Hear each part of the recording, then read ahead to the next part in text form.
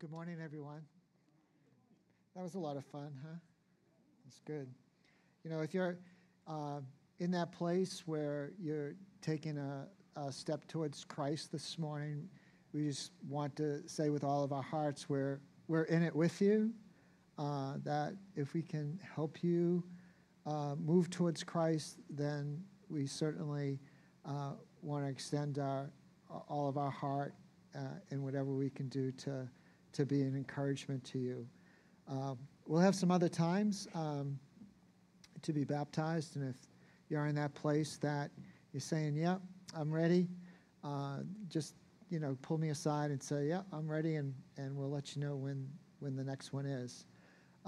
This morning, if you have your Bibles, if you turn with me to Luke chapter 15, I just want to share a few words of encouragement with you this morning, and also give our Sunday school classes a little time to meet before we share a meal together. So my understanding is that the gluten-free menu is very modest in size, so there are a few gluten-free things, but the men's Monday night Bible study, I guess they're into meat.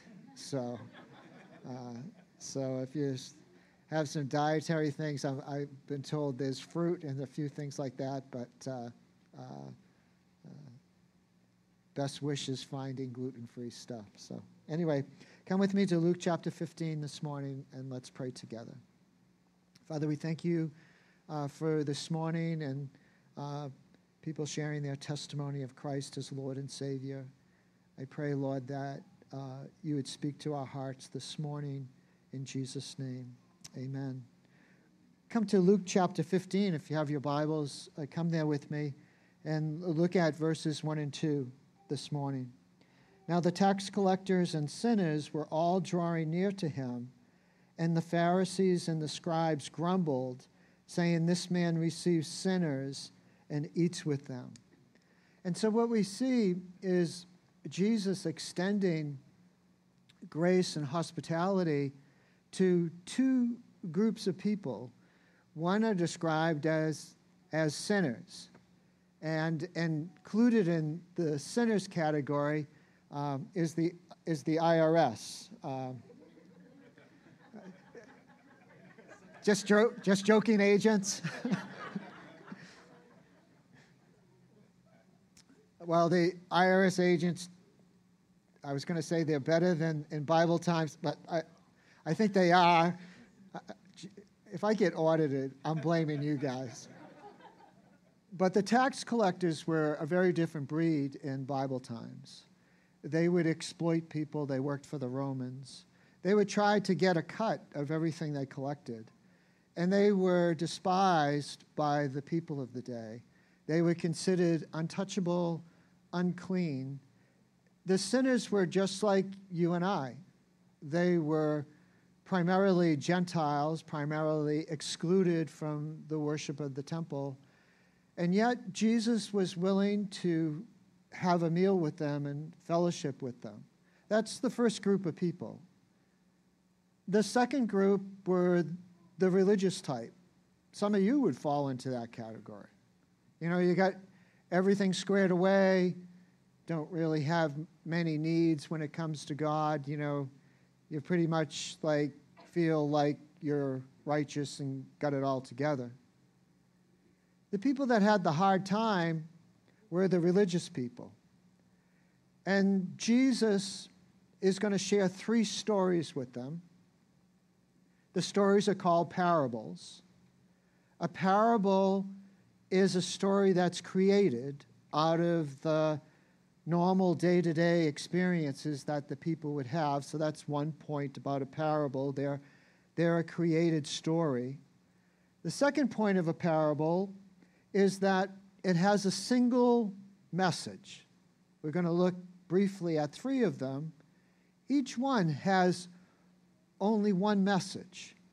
If you're a Bible scholar and you're looking for penal substitutionary atonement, you're not going to find it in a parable. It doesn't mean it doesn't exist and isn't important.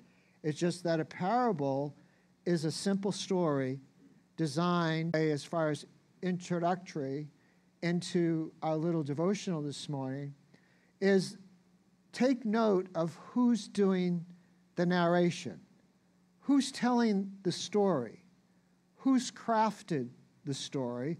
Then, of course, we could ask ourselves the question, why is that important? So let me throw it out to you. Who has crafted all three of these stories? Jesus has. Good. You're awake, and it's amazing. Come to the 8:30, most of them are sleeping, but 10 o'clock, you're a good group.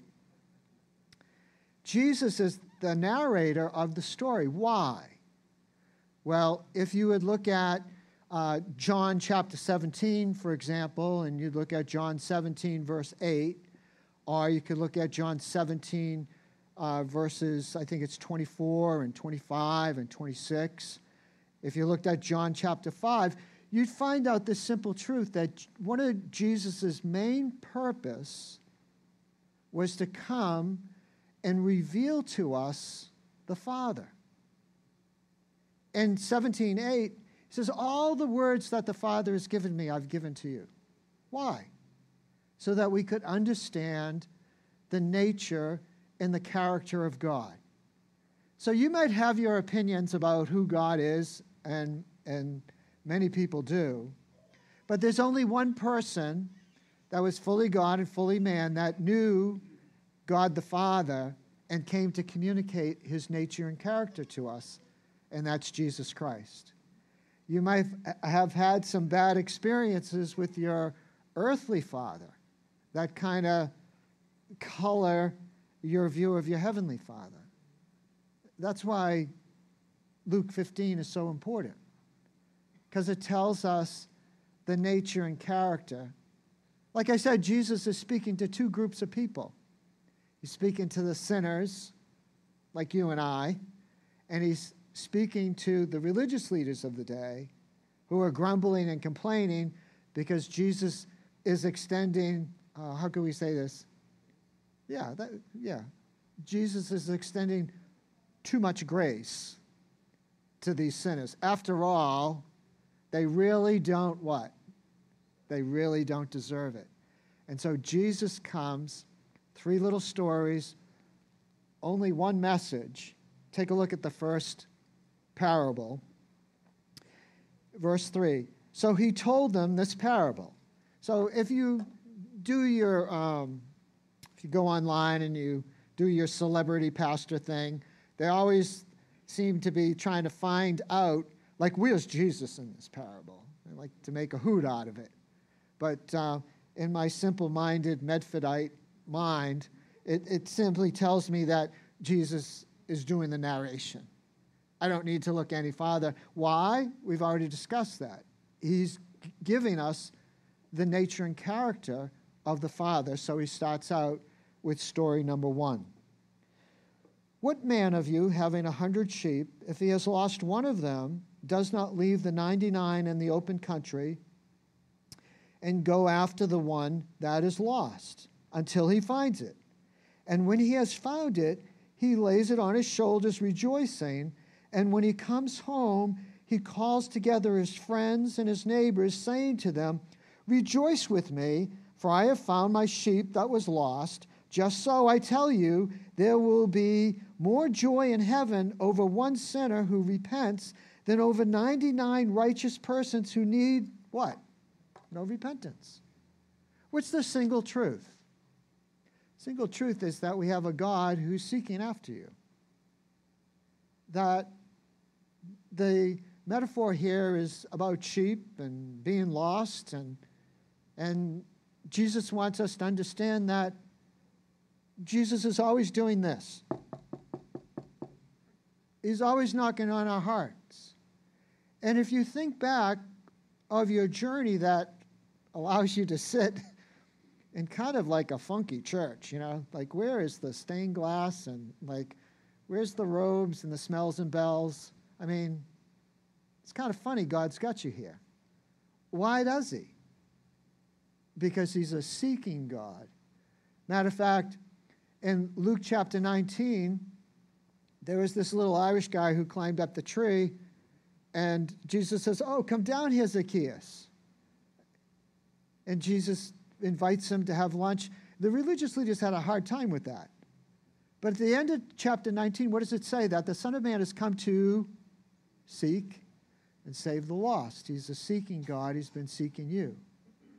I can remember as a young boy, I grew up in the Catholic Church, and as a young boy, when it was time for my confirmation, there was a big deal. We had the practices where we lined up and marched down the aisle, and one of the nuns would stand in for the bishop, and this is what the bishop's going to do. There was a problem when it came to my confirmation. I broke my leg. And if you want to think that miffed out the nuns, their habits were flapping because someone was going to be out of line. Someone wasn't in the queue. And so I had to stand off in one of the side chapels, sit down in one of the side chapels, and the nuns would come in, and they got me, and you could hear them hissing. Rebellious. You've always been rebellious, Eddie. And so they brought me up to the bishop, and the bishop in the Catholic Church, they lay their hands on you so that you would supposedly receive what? The Holy Spirit. Except this time it really happened. There was this little, now I'm not going to make doctrine out of this, please don't make doctrine out of this, but there was like a little electrical charge that went from his hand on top of my head, and he was like, "Oh, what is that? Good God." Looking back, God's calling. I remember as a little Cub Scout, we did this ecumenical service at the First Baptist Church in Malden. Why my parents let me into the church and the roof didn't fall on top of me, I don't know. But we were holding candles and singing a Christmas hymn.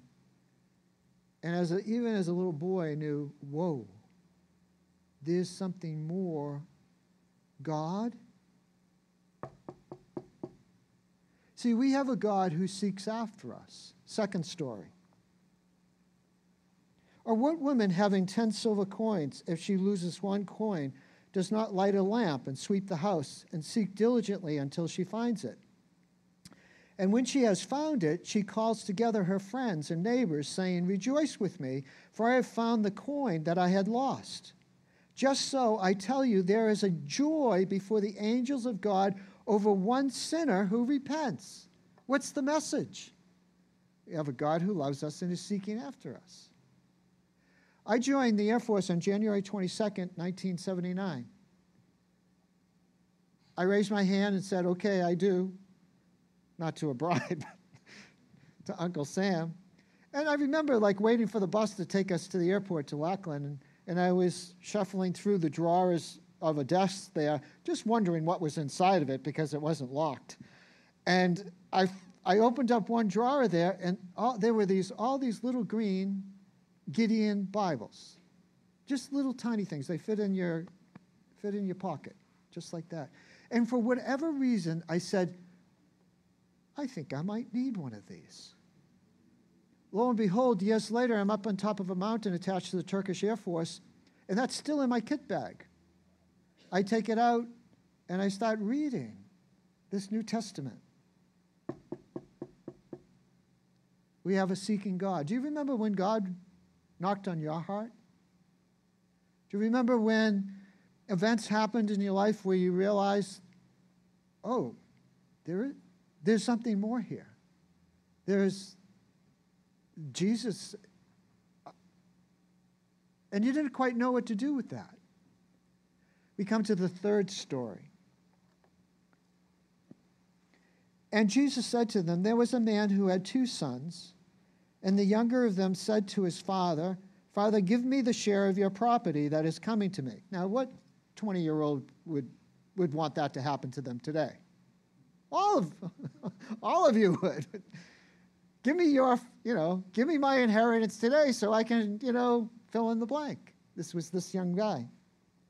And the father divided his property between them. Now, that's an exceptional father. Don't you think so?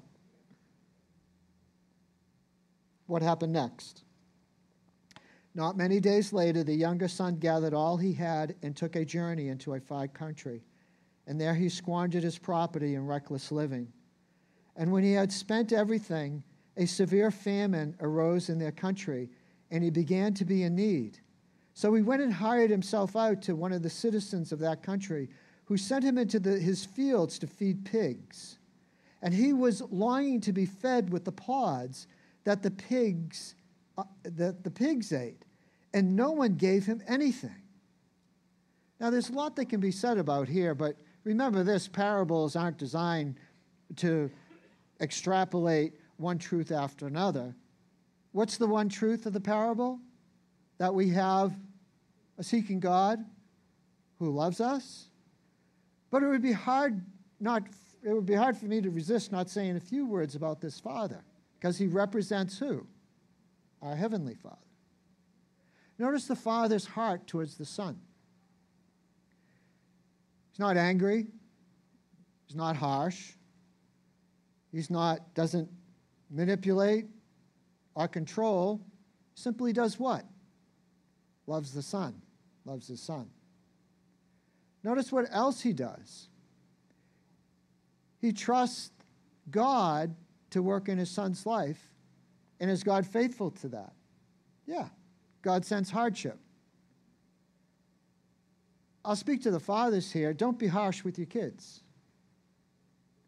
When my kids were, young teens, just getting their driver's license, I said to them a couple things. I said, nothing good happens after midnight, so be home before midnight. Yeah, Dad. Yeah, Dad. Another thing I said to both of them, one was a perfect child. She had no need of anything. The other one, I said to them, your mom and dad love you. No one is ever going to love you more than your mom and dad. And so please listen to us. And if you won't listen to us, life is a very mean and unforgiving teacher. There's no harshness, no manipulation. There was free will that could be exercised.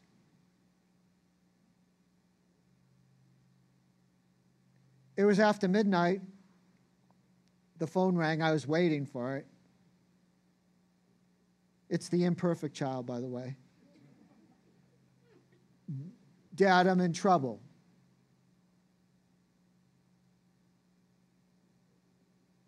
My response, I'm on my way. No harshness. Lesson was still learned, because life is a what? It's a mean and unforgiving teacher. But at that moment, my relationship with this emerging adult was forever secured. Because there was love, there was affection, but there was strength of character of a father, but there was no harshness. The next verse here is, it says that the younger son comes to his senses. Look at the text with me. In verse 17, it says, but when he came to himself, he said, how many of my father's hired servants have more than enough bread? But I perish here with hunger. I will arise and go to my father, and I will say to him, Father, I have sinned against heaven and before you. I am no longer worthy to be called your son. Treat me as one of your hired servants. And he arose and came to his father. And what is the next phrase? While he was still a long way off, the father had already decided that fattened calf was going to get slaughtered. I'm going to put a robe and a ring upon my son, because my son was once lost, but now he's found. What's the difference between parable 1, parable 2, and parable 3? Well, parable 1 and 2, it's all about God initiated the seeking. But parable 3, provides the balance and is the message for today. Parable 3 is that when the son came to his senses, what did he do? He humbled himself and he repented of his sinful rebellion, and he got up, and out of his own free will, what did he do? He decided to go home. We heard that earlier today for some. They came to their senses, they repented of their sin, and they went home. They went home to the Father, they went home to the Son, they went home to the Holy Spirit. They went home and they came home. They belonged to God and they belonged to God's people. See, God is seeking, but the third parable provides the balance that there's a response required by you. God can knock all day long, but unless you answer the door and invite him into your heart, you can't experience all the love and the joy that come from having a relationship with God the Father. Like I told you at the parable, there's penal substitutionary atonement is missing. Doesn't mean it's not there. But the message is this. If God has been knocking on your heart today, would you repent?